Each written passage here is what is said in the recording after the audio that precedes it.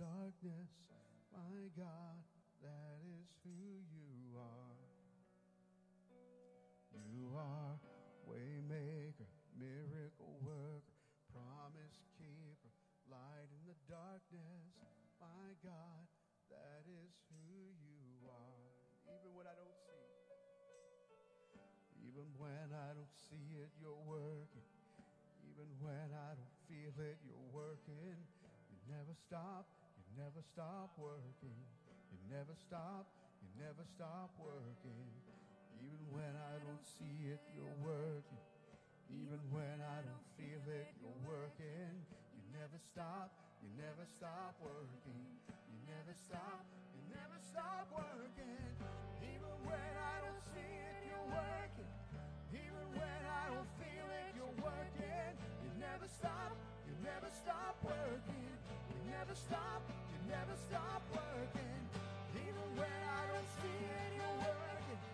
Even when I don't feel it, you're working. You never stop working. You never stop working. Waymaker, miracle worker, promise keeper, light in the darkness. My God, that is who you are. You are waymaker, miracle worker, promise keeper, light in the darkness. My God, that is who you are. That is who you are. That is who you are. That is who you are. That is who you are. That is who you are. That is who you are. That is who you are. That is who you are. Sing it again. You are waymaker, miracle worker, promise keeper, light in the darkness. My God, that is who you are. You are waymaker, miracle worker, promise keeper, light in the darkness. My God, that is who you are.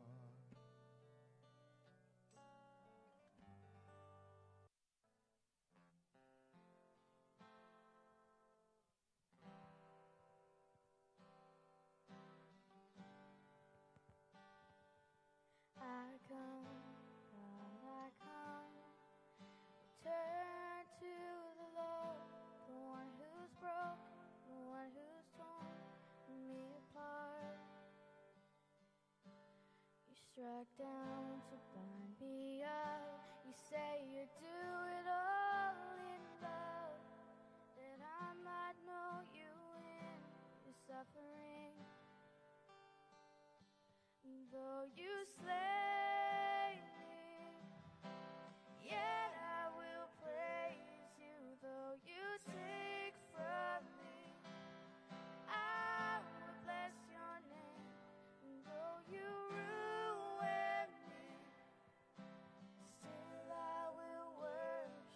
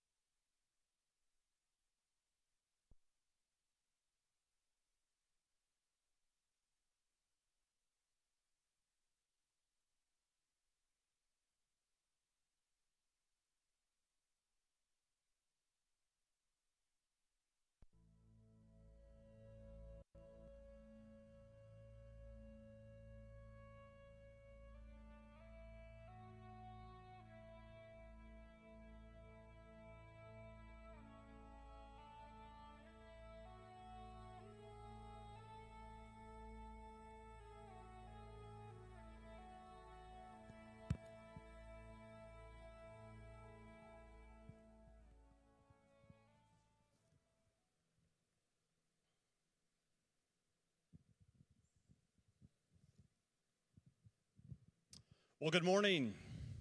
Good morning. Welcome to Cypress Bible Church. So good to see each one of you here this morning.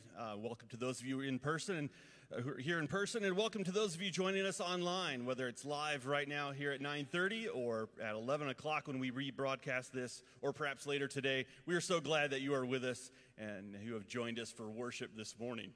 Well, two things to make you aware of as we begin this morning. First of all, the elders will be available to pray for you between services. That happens on the third Sunday of each month, and of course today is one of those Sundays. That happens in the prayer room, which is located just outside of those two double doors right there that you see to your right. That's between services, and all are welcome to come between 10:30 and 11 o'clock today. Again, that happens on the third Sunday of every month, so we encourage you to be part of that. And then secondly, we are working to reopen some of our children's ministry programming beginning on Sunday, September.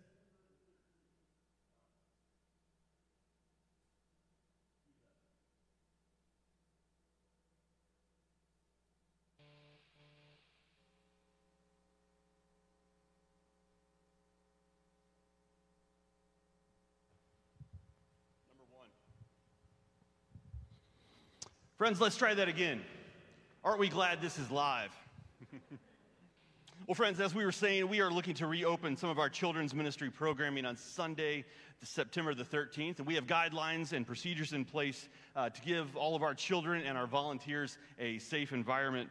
But in order for those programs to reopen, we do need your help. And so if you would like to, if you're able to volunteer during the 11 o'clock hour, or if you'd just like to learn more about that, we encourage you to contact Nancy Moore at the church office.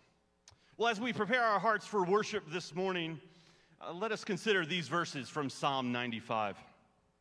Come, let us sing for joy to the Lord. Let us shout aloud to the rock of our salvation. Let us come before him with thanksgiving and extol him with music and song. For the Lord is the great God, the great King above all gods. In his hand are the depths of the earth, and the mountain peaks belong to him, and the sea is his, for he made it, and his hands formed the dry land. Come, let us bow down in worship. Let us kneel before the Lord our Maker.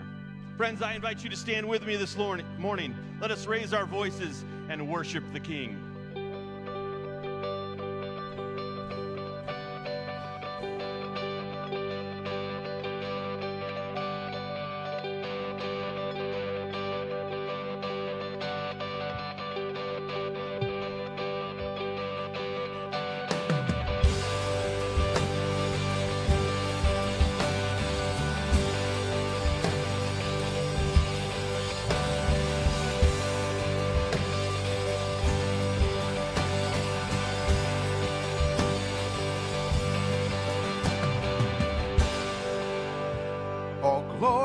Above, oh, gratefully sing his wonderful love, our shield and defender, the ancient of days, pavilioned in splendor and girded with praise.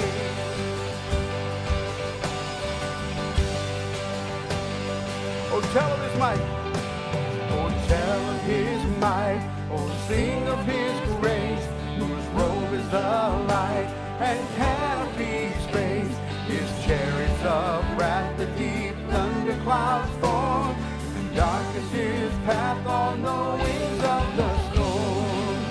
He alone is worthy of our praise. You are the matchless King, to you alone the all majesty, your glories and wonders when some can decide. Shine in the light, measureless might, oh, measureless might, ineffable love, while angels delight to worship above. Thy mercies, how tender, how firm to the end, our Maker, defender, redeemer, and friend. You alone are the master. Majesty, your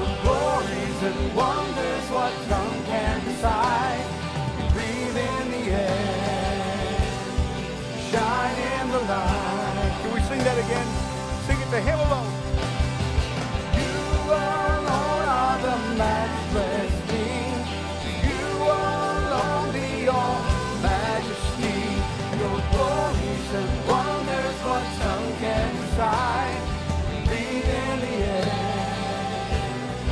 shine in the light, shine in the light, shine in the light. Oh, worship the King. Oh, worship the King. Oh, glorious above. Oh, gratefully sing his wonderful love. Our shield and defender, the ancient of days, brilliant in splendor and girded with praise.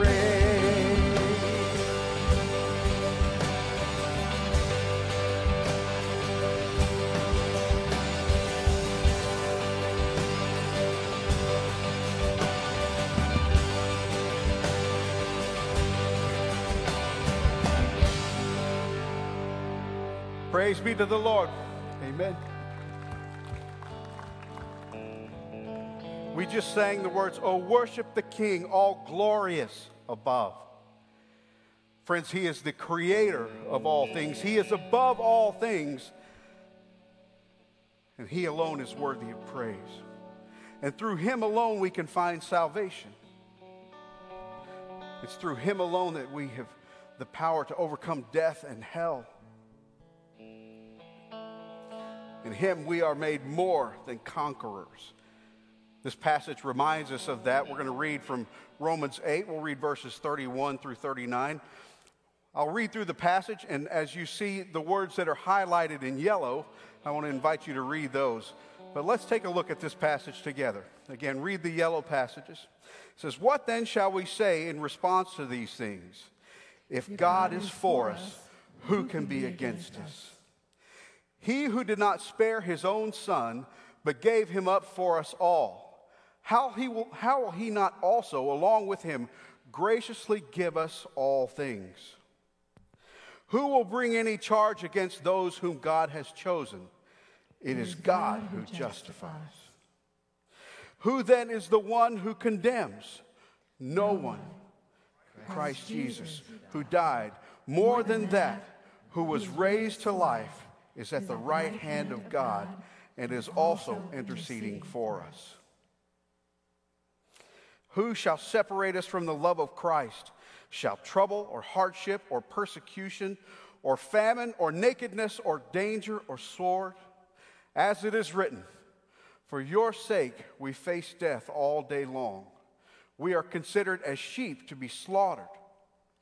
No, in all these things we are more than conquerors through him who loved us. For I am convinced that neither death nor life, neither angels nor demons, neither present nor the future, nor any powers, neither height nor depth, nor anything else in all creation will be able to separate us from the love of God that is in Christ Jesus our Lord. Praise be to God. To that we can sing hallelujah. Praise be to the Lord. Can we sing this together? I raise a hallelujah in the presence of my enemies. I raise a hallelujah louder than the unbelief. I raise a hallelujah. My weapon is a melody. I raise a hallelujah. Heaven comes to fight for me. So let's sing it together. I'm gonna sing in the middle of the storm. Louder and louder, you're gonna hear my praises roar. Up from the ashes, hope will arise. Death is defeated, the King is alive.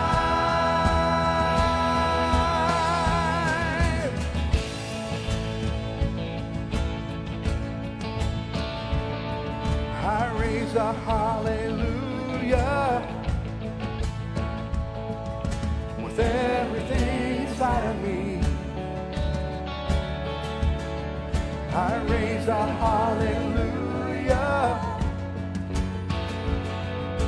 and I will watch the darkness flee. I raise a hallelujah in the middle of the mystery. I raise a hallelujah. Sing this out. Won't fear you lost your hold on me. Yeah, I'm gonna sing in the middle of the storm. Louder and louder, you're gonna hear my praises roar. Up from the ashes, hope will arise. Death is defeated, the King is alive.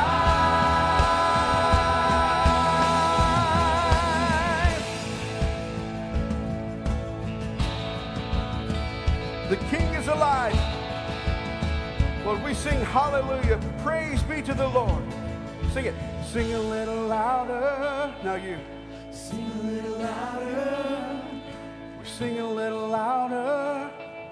Sing a little louder. We sing a little louder. Sing a little louder. Oh, sing a little louder. Sing a little Come on, let's raise it up. We sing a little louder in the presence of my enemy. Sing a little louder. Yes. Louder than the unbelief. We sing a little louder. Come on. My weapon is a melody. We sing a little louder. Here it comes. One more time. We sing a little louder. Sing it out. In the presence of my enemy. Sing a little louder. Sing louder than the unbelief. We sing a little louder. My weapon is a melody. We sing a little louder. Heaven comes to fight for me. We sing a little louder. I'm gonna sing in the middle of the storm. Louder and louder. You're gonna hear my praises roar. Up from the ashes, hope will arise. Death is defeated, the King is alive.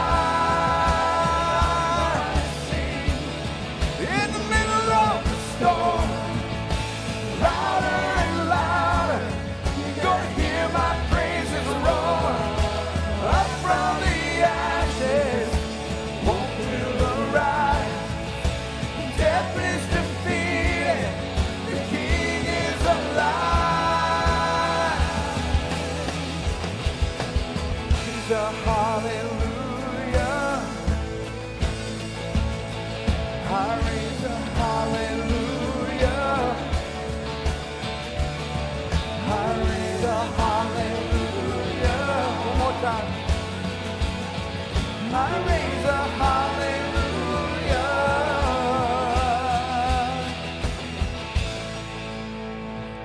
Come on, church, let's raise a hallelujah. Praise be to the Lord. Amen.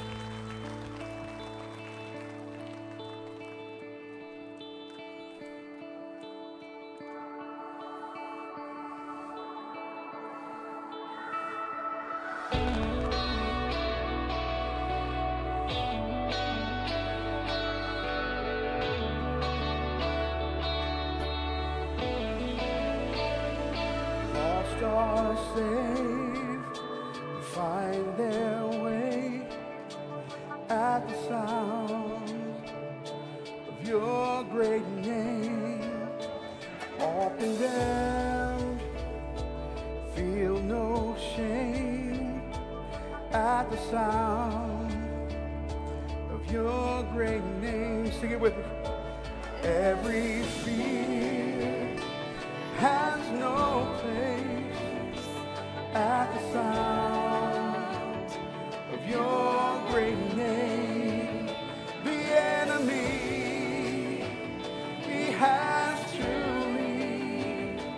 at the sound of your great name. Sing out his name. Jesus, worthy is the Lamb that was slain for us, the Son of God and man. You are high and lifted up, and all the world will praise your great name.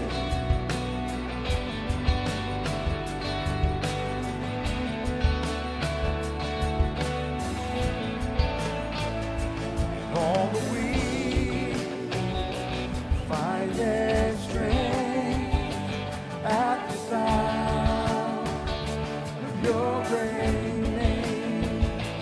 Hungry souls receive grace at the sound of your great name. The fatherless may find their rest at the sound of your great name. The sick are healed and the dead are raised at the sound of your great name. Jesus, worthy is the Lamb that was slain for us, Son of God and man. You are high and lifted up, and all the world will praise your great name. Your great name. All right, come on, sing this up.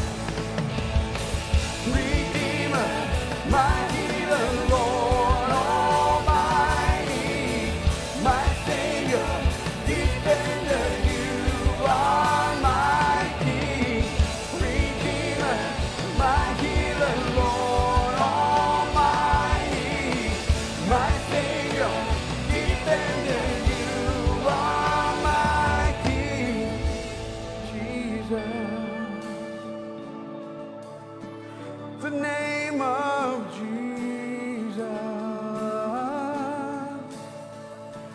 you are high and lifted up, and all the world will praise your great name. Your great name. Sing that chorus again. He is worthy.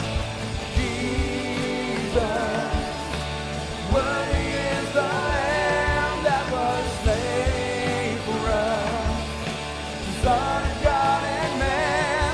You are high and lifted up, and all the world will praise your great name. Your great name. Your great name. Your great name.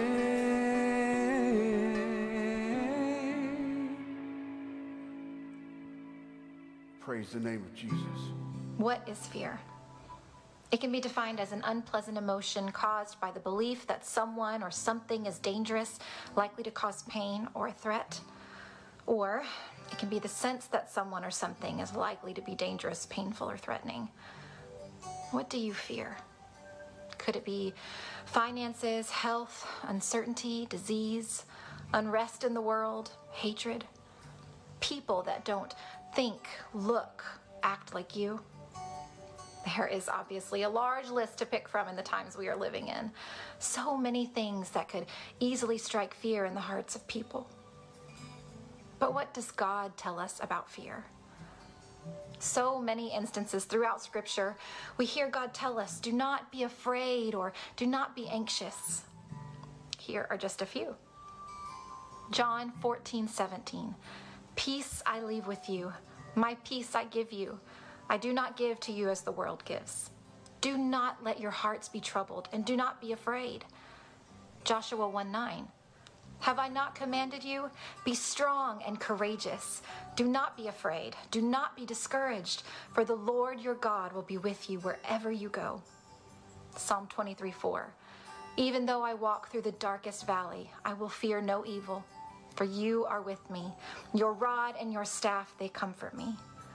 Psalm 34:4. I sought the Lord and he answered me. He delivered me from all my fears. Psalm 27:1. The Lord is my light and my salvation. Whom shall I fear? The Lord is the stronghold of my life. Of whom shall I be afraid? And Isaiah 41:10. So do not fear, for I am with you. Do not be dismayed, for I am your God. I will strengthen you and help you. I will uphold you with my righteous right hand. The list could go on and on. Our Heavenly Father assures us that we need not fear, for he is with us. So, when fear begins to creep in, and it will for all of us from time to time, we have his assurance that we can cast all of our fear, all of our anxiety on him, because he cares for us. Have no fear. He is the light of the world, and all of those who believe in him will not remain in darkness.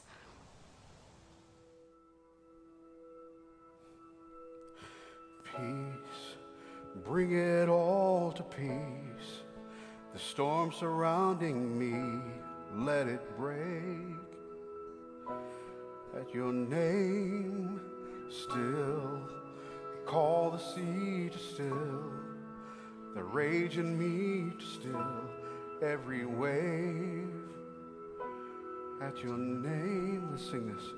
Jesus, Jesus, you make the darkness tremble. Jesus, Jesus, you silence fear.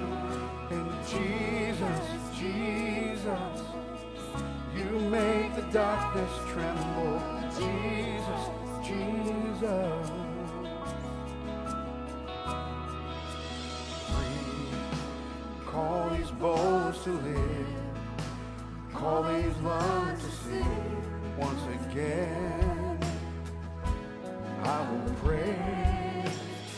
Jesus, Jesus, you make the darkness tremble. Jesus, Jesus, you silence fear. Jesus, Jesus, you make the darkness tremble. Jesus, Jesus. Can we stand as we sing that chorus? Oh, Jesus, Jesus, you make the darkness tremble. Jesus, Jesus, you silence fear. And Jesus, Jesus, you make the darkness tremble. Jesus, Jesus, your name is a light that shadows can't deny. Your name cannot be overcome. Sing with me. Your name is a light forever lifted high. Your name cannot be overcome. Sing it again. Your name is a light the shadows can't deny. Your name cannot be overcome. Oh, no. Your name is alive, forever lifted high. Your name cannot be overcome. Praise the name of Jesus, Jesus. You make the darkness tremble. Jesus, Jesus. You silence fear. And Jesus, Jesus. You make the darkness tremble. Jesus, Jesus. Oh, Jesus, Jesus. Jesus, Jesus. Praise the name of Jesus, Jesus. No other name but Jesus, Jesus. Let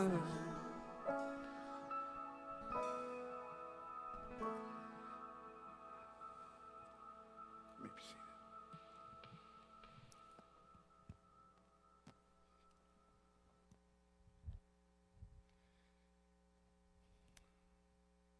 So what fears are you facing right now? Is it a return to school? Is it that they might not return to school? Is it a surgery that's scheduled? Is it another week spent looking for a job? Or a meeting where there's going to be conflict? A bill that's coming due that you don't have the money to pay? A difficult conversation that you really need to have and really don't want to. Another day when the relationship is in trouble and you're not speaking to each other. Or maybe you're in a place where multiple things are going on all at once. Fearful things, troubling things. It's one after another, and the difficulties are piling up, and you don't know which way to turn, and it feels overwhelming. I was thinking through times in my life where that was true, and frankly, every one of those times is so complex that it would take me too long to begin to explain to you all those things coming from many different directions which were overwhelming me. So just one of those periods, I'll just tell you, in one of them, right in the middle, I'm sitting in the emergency room, in the waiting room, as my wife is having emergency surgery. It's 2 o'clock in the morning. And all these things have been going on in our lives and in my life. And in the middle of it, I realized in the last 24 hours, she could have died. And now I'm waiting for that surgery to be complete. So, how do you get from a place where you feel desperate to where you are exulting in God? How do you get from aggravation to alleviation, from fear to faith? How do you get there? Well, we're in this series called Survival Songs, and each week we're looking at a specific psalm, the songbook of the Old Testament. And while many psalms are upbeat, happy, filled with faith and thanksgiving and praise, we're not looking at those. These are the psalms that express misery and uncertainty and desperation. And I think that variety in psalms is why so many of us find spiritual nourishment and help in this songbook of the Old Testament. That they're so valuable in our spiritual journey, because they deal with real-world situations that were true back then and are still true in our lives today. Real emotion that we struggle with. And so today, we focus on Psalm 55, and I've titled this, Surviving Tomorrow's Fears. Surviving Tomorrow's Fears. Now, this song was written by David, as many of the Psalms were, king of Israel, and it happens during a frightful time in his life. So let me give you a little bit of background so you can appreciate the situation David is in. David had a number of children from more than one woman. He was not the best father. In fact, I would think he's a pretty terrible father overall, but a man after God's own heart nonetheless, despite his failures and failings. Now, one of his sons, named Amnon, had a thing for his half-sister Tamar. And so he tried to seduce her. She said no, so he raped Tamar. So he rapes his half-sister. And word got out about this, and even the king, David, heard about it, and the Bible says he was furious. He was furious. Now, one of the other brothers, Absalom, heard about it. He protected his sister Tamar. He comforted her. He counseled her. He put her in a safe place, and he waited to see what would happen. He waited for 2 years to see what his father would do, and his father didn't do anything. David was furious about this rape, but didn't do anything about it. And so after 2 years, Absalom decided to take matters into his own hands, and he gathered some men and had them kill his brother Amnon. Just put him to death. Well, this caused some family disruption, to be sure. I'll skip some details. Years go by, and along the way, Absalom is becoming the favorite of the people of Israel. I mean, he's a good-looking guy. He's got great hair. Everybody was just admiring him. So he's the people's favorite. And he starts to think, I'd make a pretty good king. I think I'd make a better king than my dad. And that thought's going through his mind. And as that's happening, Ahithophel, who is David's closest advisor, he's the intimate confidant of the king of Israel. And Ahithophel decides, hey, I think Absalom would make a great king too. So he secretly changes teams and gives some advice to Absalom that you should rebel against your father David. And so all the while, Absalom's popularity is growing. People start screaming for him to be king. And then David's life is now in danger. There's a revolution in progress. David has been betrayed by his closest friend and trusted advisor, Ahithophel. His own son, Absalom, is ready to replace him and is headed to Jerusalem with armed people to kill his dad. And so David gathers his family. David gathers his loyal officials, and he runs for his life. Well, that's the situation of Psalm 55. And so you can see when the first few verses of this psalm open up, David is distressed. He is begging God to listen to his cries for help, to bail him out of this situation. And he talks about how his mind is distracted and confused and desperate. He can't focus on anything other than his immediate problems and fears. The threats, the anger, the betrayals have robbed him of rest and peace, and he's crying out to God for help. Maybe you can identify with that. Not that whole exact situation, but how David feels. He's so overwhelmed. Have you ever been to a place where you have so many things in your life that you can't even focus on what you need to focus on? That you are distracted. That's the wording that David uses. He's distracted. Your mind gets so fixated on problems and the what ifs. What if this happens? That you can hardly think straight. Your situation is so scary. Your fears so overwhelming that everything else is a blur. Well, that's David's experience. Look how he describes it as we go to verse 4 and 5. My heart is in anguish within me, and the terrors of death have fallen upon me. Fear and trembling come upon me, and horror has overwhelmed me. Now, you know that feeling when your stomach is in knots, when something that's going to happen or might happen or you fear will happen makes you feel queasy and anxious. David's been betrayed by those closest to him. One moment, he's king. One moment, he's wealthy beyond imagining.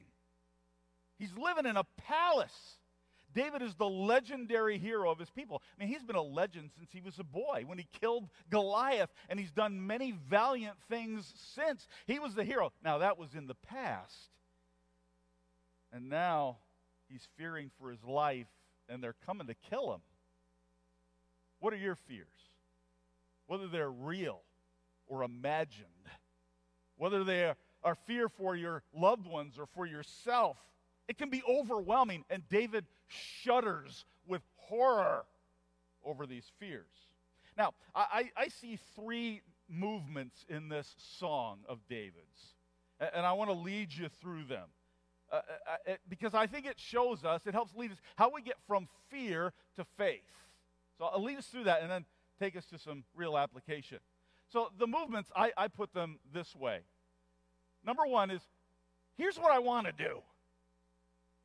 And then David moves to, here's what I want God to do. And then finally he gets, here's what I must do.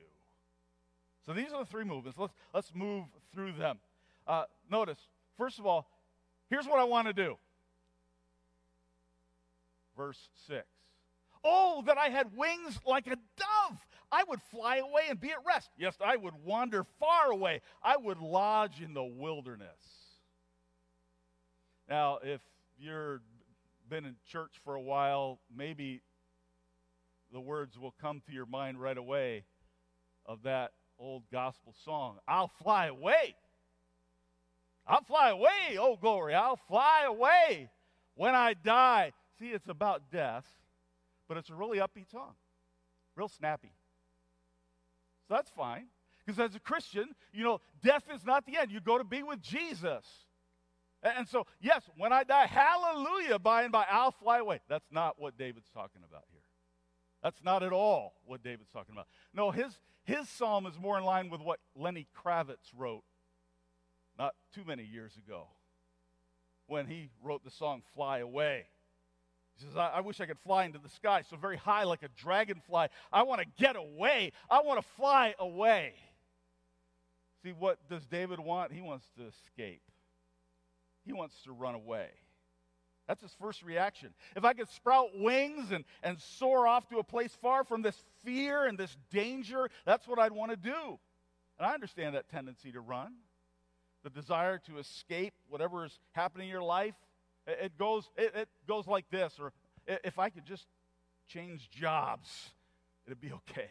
If I could just get out of this marriage, this relationship, life would be better. If I could get away from those people or this family or this situation, if I get far enough away, life would be great. And when we're afraid and we want to run and hide, that's seldom the right response. Steve May says that if you're focused on running, you're not focused on doing the job God called you to do. And the desire to escape, he says, can be a tremendous distraction. It causes us to daydream about being single or spending more than we should or eating more than we should or abusing alcohol. David, he wants to get away, but he doesn't have wings. And so then he goes to the second movement. That first one being, I want to run away. But now he goes to, well, here's what I want God to do since I can't run away. Here's what I want God to do. Look at it. Verse 9, destroy, O Lord. Divide their tongues, for I see violence and strife in the city. It's not an enemy who taunts me. Then I could bear it. But it's you, a man, my equal, my companion, my familiar friend. Let them go down to Sheol alive, for evil is in their dwelling place and in their heart. So everywhere David looks, evil is king. Now, there's sin, there's treachery, there's wickedness in all directions, and all of that injustice and evil. And of course, there's going to be violence in society. That's where sin is. And David's seen that. He knows that. He's the king. He's tried to deal with that. But here's what threw it over the top. Here's what he couldn't bear anymore that happened by the betrayal of his trusted friend. Yeah, there's violence in the streets, but I could bear everything except this. I've been betrayed by those closest to me. And so anger wells up in David and outpours his desire for vengeance. And what does he want God to do? Send him to hell. Send them to hell alive. Put them down there, God. Destroy them. Wipe them out. Judge these wicked people. They're beyond saving. Now remember, he's got a son coming to kill him. His closest advisor, confident, intimate friend has betrayed him. And that's the one David's the most upset about. He's being chased away from his palace and his position as king.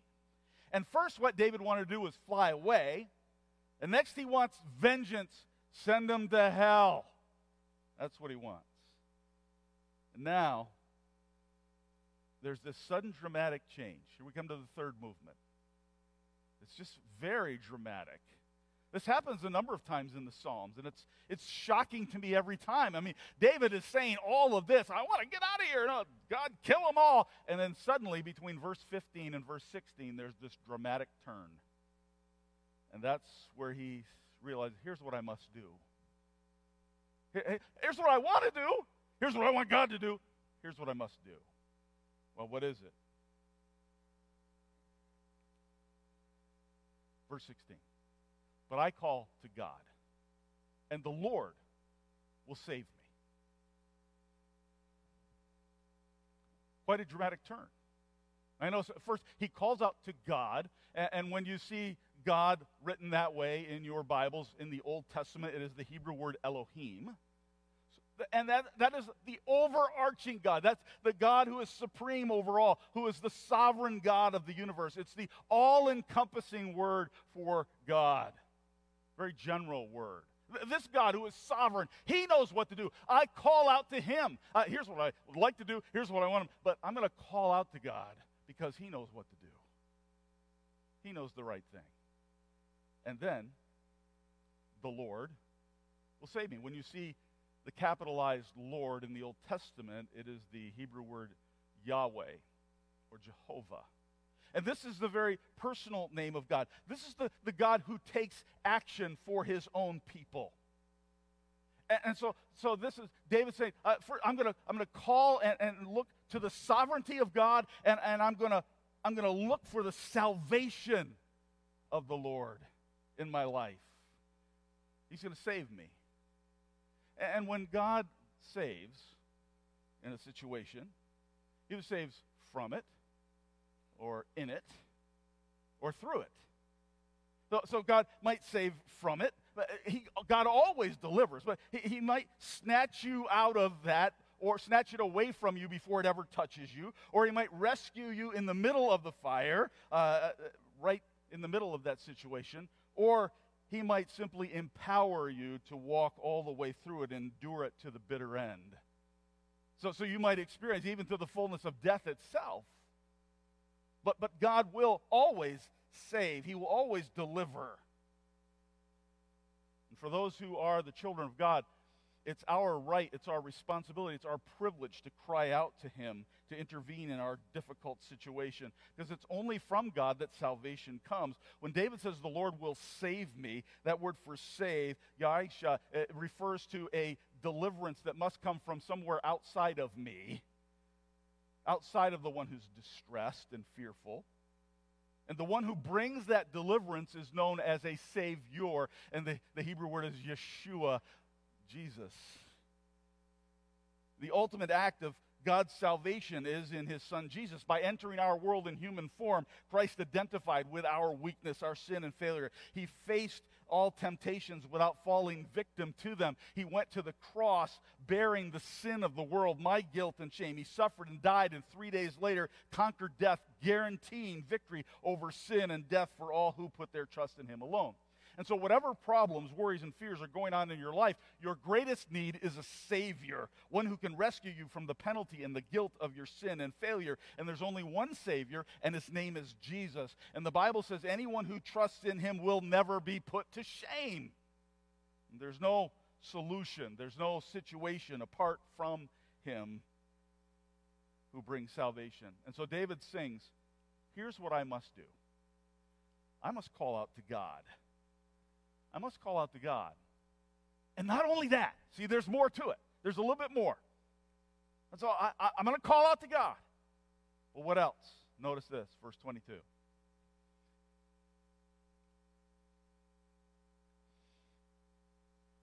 Cast your burden upon the Lord, and he will sustain you.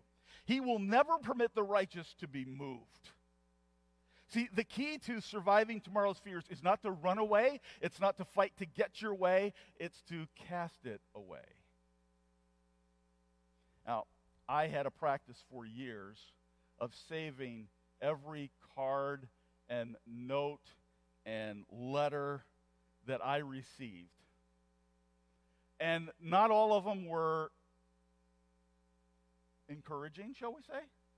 But I used to save them all. And then I got to a point where it's like, well, I didn't save any that were anonymous. That's out.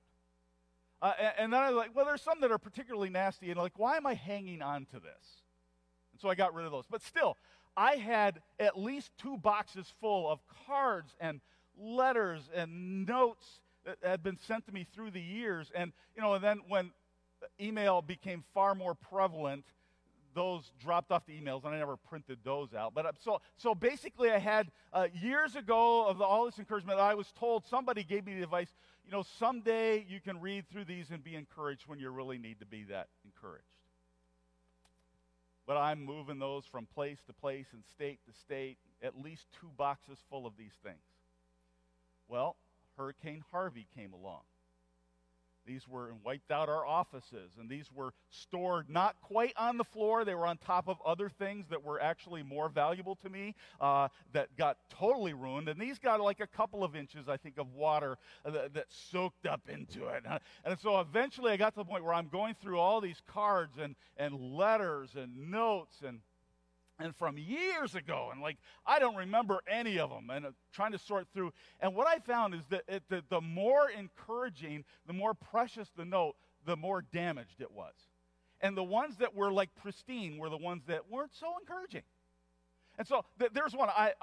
I'd completely forgotten about it. There's this handwritten 4-page letter, back and front, 4 pages, from somebody who had not been very happy with a decision that I made and something that I'd failed to do in their estimation, and they chronicled it all out for me. And I didn't remember, why I say this. I read it through. I didn't even remember the situation any longer. It was so long ago. And by the time I got done reading that, I was like really depressed. And I was like, I need to find a more encouraging one somewhere. And I just kept finding these things. It's like people telling me in detail about enormous problems that they have, and that can weigh you down as well. And finally, it's like as I sorted through all this box, I said, what am I going to do with all this stuff? And I decided, well, I'm not going to save the encouraging ones, and I'm certainly not going to save the discouraging ones. And I just put those 2 boxes in the dumpster. It was done. Done. And nobody sends me notes anymore anyway, so no need to save them. Now, I just say that to get you thinking about the kinds of things that you might be holding on to or hoarding. When it comes to our anxieties, our problems, our distresses, if we hoard them, our lives become cluttered with worry and fear and trouble and all of that rots and decays and interferes with our daily existence. Because here's the truth. A God-dependent life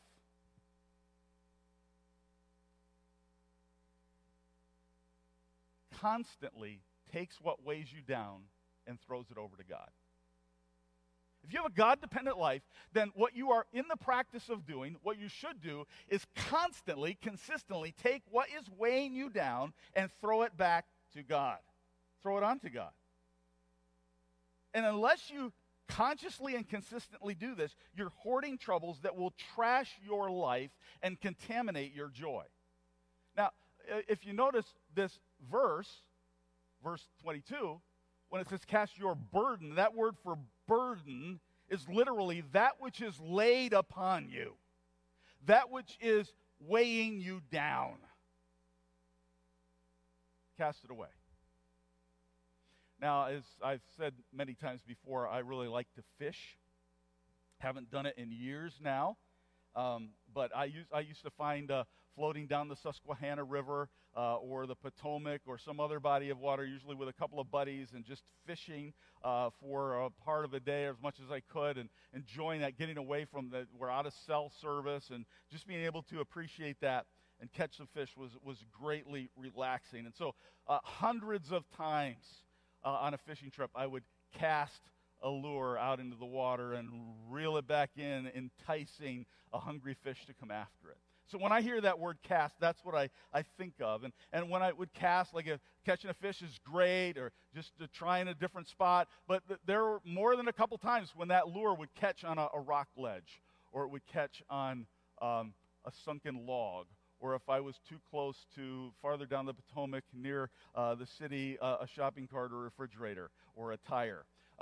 And so I would then fight as hard as I could to get back to get that lure. Because even if it was I didn't buy expensive lures, but I wanted that lure back.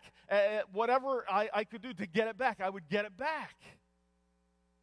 So I always cast with the expectation of bringing it back with or without fish. And that's not the type of casting in view here. But all too often, that's exactly what we do. We cast that burden, that fear over to God, and then we start to reel it back in. Over the course of the day, it comes back to us. We bring back that anxiety. Maybe you lay awake at night because you are consumed with a troubled situation. And what's happening, you are either hoarding your burdens or you are casting them but reeling them back in. And this survival song says, cast it away. And that needs to be a continual practice to give this to God. Say, this is yours. This is too much for me. It's more than I can handle. And notice what happens, David says, when you do this. He says, you will be sustained. Sustained. You know, that's the exact same word in Hebrew that is used when Elijah the prophet was going through a time when the land was in famine. There was not enough water. There was not enough food.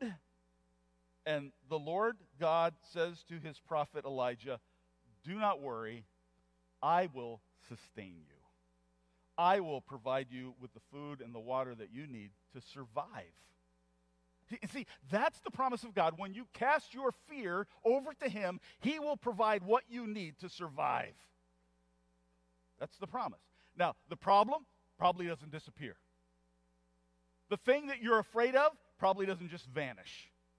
The enemy is probably not sent straight to hell. But to those who cast it away, God gives you what you need to see it through.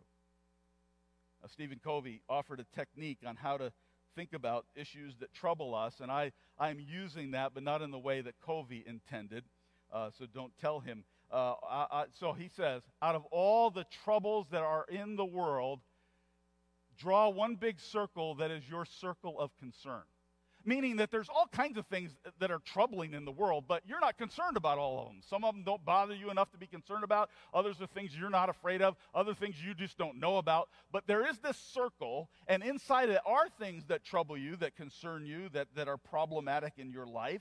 And so anything you actually fear is in that circle, whether it's something as great as war between nations or novel coronavirus. Or whether it's foreclosure of your home or a bad grade, whether it's about your marriage or a bad date, anything in there. Now, some of those things in your circle of concern are things that you have control over. And so inside that larger circle, there's a smaller circle of influence. Yeah, all these things are concerning me, but then there's these things that I have influence over. That this is something I can do something about. And so if you have fear over an exam, well, until the time that you sit down to take that exam, you have some control over what happens there. Instead of worrying and fearing, you study. And after you take the test, it becomes a concern over which you have no control. So you cast it away. Cast it away. Maybe you're afraid your wife is going to leave you, that she's unhappy and she's looking elsewhere. She is not totally in your circle of influence. You can't change her. You can only change you. And let me guarantee you, you need to change you. I guarantee you need to change you. So you can be more loving, more supportive, more self-sacrificing, more Christ-like, and the rest of it is out of your control, and you cast it away. Don't cast her away. Throw your anxiety over to the Lord, over what might happen over to the Lord. Maybe you're afraid of losing your job. And you worry about what might happen if the company is sold. Will you be a one who is let go? Well, the only thing in your circle of influence in that situation is how well you do your job. Everything else is out of your control. Cast it away. Maybe you're at a new school or a new neighborhood or a new church and no one seems friendly. There's no one who pays any attention to. The only thing in your circle of influence is your attitude, your friendliness, your willingness to risk reaching out. And you keep doing that, and for everything else, cast it away. What about COVID-19? Well, if I put fear and anxiety about that at a level of 1 to 100, 100 being the highest, I would honestly say that my fear and anxiety about that is about a 1 or a 2. But I'm going to wear a mask when I need to wear a mask. I'm going to socially distance. I'm not going to hug and kiss people except my wife, my daughter. I'm going to take, and then I'm going to anything other that's why it's a wonder. And then I throw everything else over onto the Lord. You don't act irresponsibly. You don't turn it into a politicized statement, but you do what's responsible and cast the rest away. See, fear traps you when you focus on things over which you have no influence and you don't cast them away. Or fear traps you when instead of taking action on those things over which you have influence, you simply worry about them. You simply fear about them. And what you must do is call on God for wisdom and courage to do what you are responsible to do. And then every time you find yourself hoarding anxiety, every time you realize that you are dragging that concern back into the boat, every time that fear weighs you down, cast it away. So what's in your circle of concern? What would you write there? Is it children? Is it health? Is it finances? Is it business? Is it marriage? Stop hoarding that fear. Stop reeling it back in. And this survival song is repeated in the New Testament. in 1 Peter 5:7. It says, cast all your anxiety on him because he cares for you. That's the call. This is what you and I must do to survive tomorrow's fears. So I'm sitting in the hospital waiting room. And frankly, this thing with Amy is like it's a centerpiece, but I'm only halfway through this time of overwhelming anxiety and fear in my life, and this is one important piece of it. I had one of my associate pastors come in early in the morning, hearing about this, to come and sit with me and talk with me and encourage me, pray with me. And I was grateful, but I sent him home as fast as I could. What I was doing, what God brought to my mind is Zephaniah 3:17. It's been a very powerful verse in my life, which is, he will quiet you with his love. And that's what God did. As I said, God, I'm a doctor, but I'm not the kind of doctor that is going to do my wife any good. They're in there now. Lord, I have no control. Out of all these things that are weighing me down, I throw it on you. And he quieted me with his love. I fail to do that so often. But that's what I must do to survive. And how do I cast it away? Prayer is one of God's greatest provisions to do that. And so I'm going to share with you some words right now that you could use in speaking to God about your fears and your anxieties that might be plaguing you. Maybe there's nothing, but whatever it might be in your life, through prayer, offload your cares onto the Lord. And so I'm going to give you that opportunity as we pray here. I'm going to pray it aloud. I'm going to encourage you to pray it silently. And then there's a portion where I'm going to be silent so you can pray specifically, silently, about whatever it is that is on your heart and mind. The prayer begins this way. Father, you are God, even in stress-filled times. I know that you care about every detail of my life.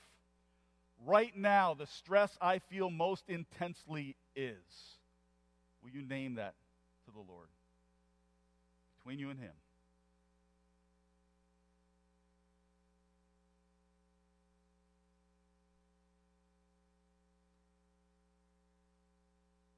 And then, Lord, where there is action I need to take, show me the way.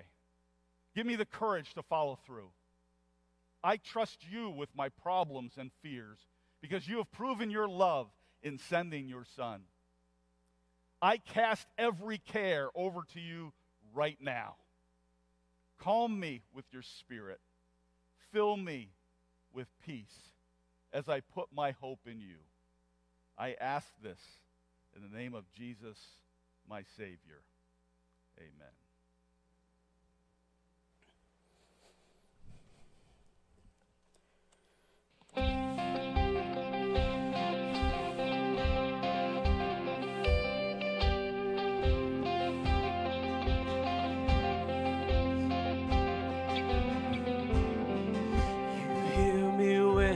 Call.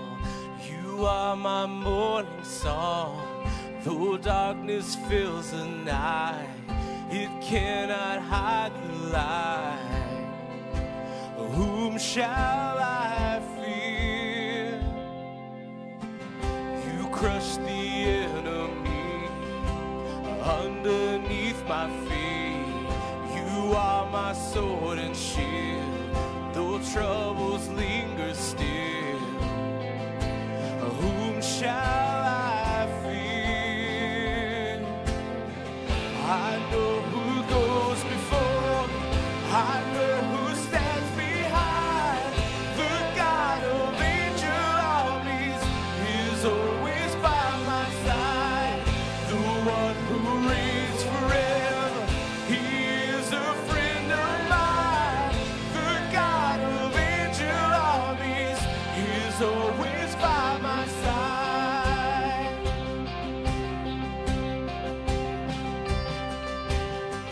My strength is in your name, for you alone can save. You will deliver me. Yours is the victory. Whom shall I fear? Whom shall I fear? I know who goes before me. I know who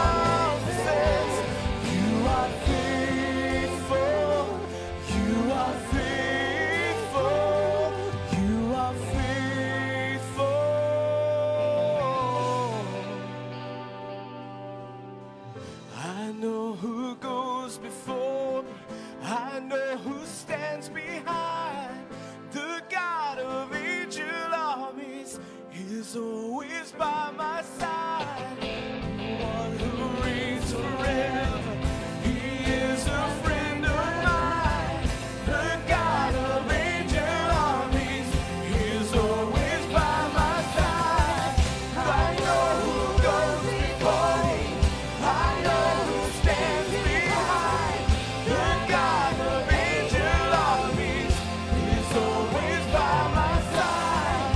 The one who reigns forever. He is a friend of mine. The God of angel armies is always by my side.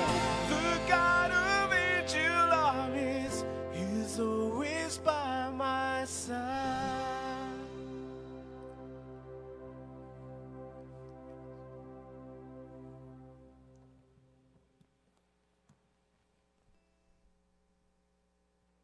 Before we conclude our service, I'd like to invite Evan Wepler to come on up here with me.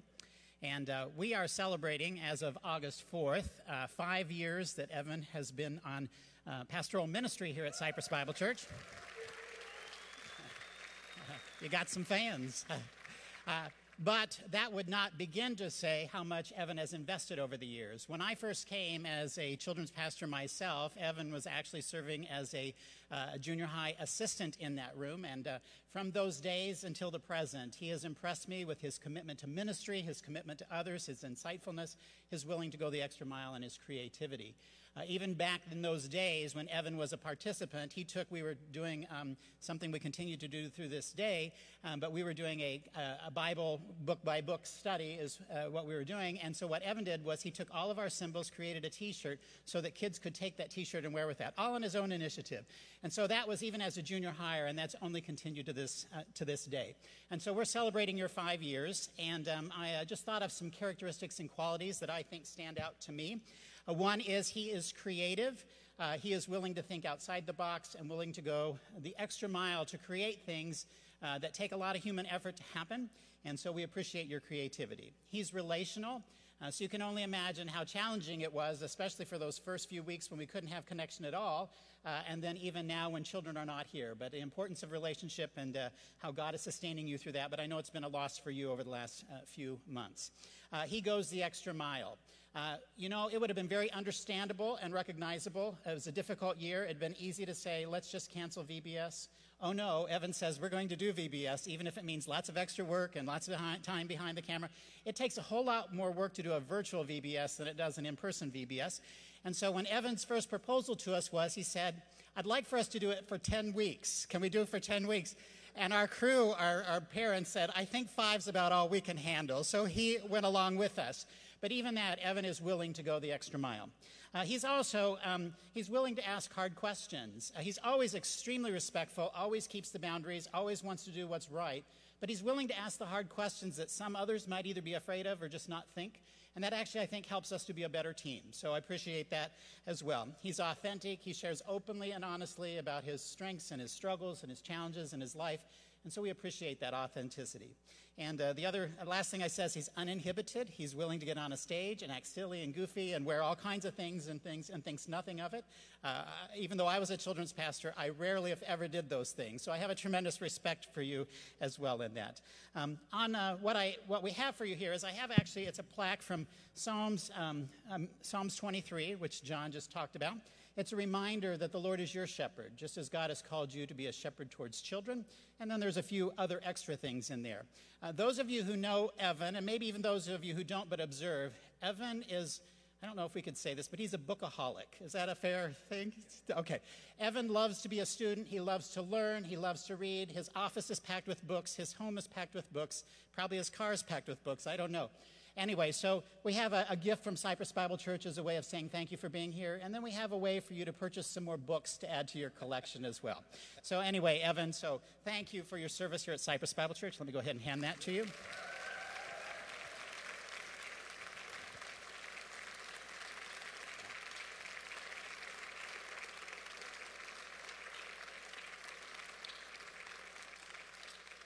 Thank you. Well deserved. And one of the things I encourage, just as we're recognizing, you can go ahead and have a seat. I'm going to close here in prayer in just a minute. But as we recognize Evan, as we are preparing to open up, granted that our community still allows for that in a couple weeks, it's a big burden on Evan and Evelyn as they're trying to do everything they can to make sure that we're creating a safe environment. And part of that is getting volunteers in place. Many of our volunteers who served in that ministry actually are at an age that some of them prefer not to return to church quite yet because of the risk factors involved. So if God's leading you in any way to walk through a season to assist them, we would appreciate that. But for sure, we want your prayers in that. But if that's something you say, you know what, I could do that through December as we try to initiate and launch that, we encourage you to consider that as well. Today, I want to close us in prayer and just pray that God would help us in those moments when we all feel those moments of fear. Lord, thank you this morning. I thank you for Evan. I thank you for his service. Lord, I pray you would continue to use him as a shepherd that would impact children, leaders, adults, families, and Lord, that you would use him as you desire to use him. And so, Lord, we entrust him to you. Lord, we also think of this morning as we're reminded of how fear is sometimes so present in our lives. And Lord, you want to help us and to free us from those things. And so, Lord, we pray that you would give us the ability to trust you even when things are uncertain. And so this week, Lord, we pray that we would hold on to the hope that we have because of you and the hope that we have because of Christ. And Lord, so we pray as we go out that we thank you for the Holy Spirit who leads and guides us and walks with us as we depart today, and give us the ability to serve you and honor you this week. And we pray these things in Jesus' name. Amen. You're dismissed.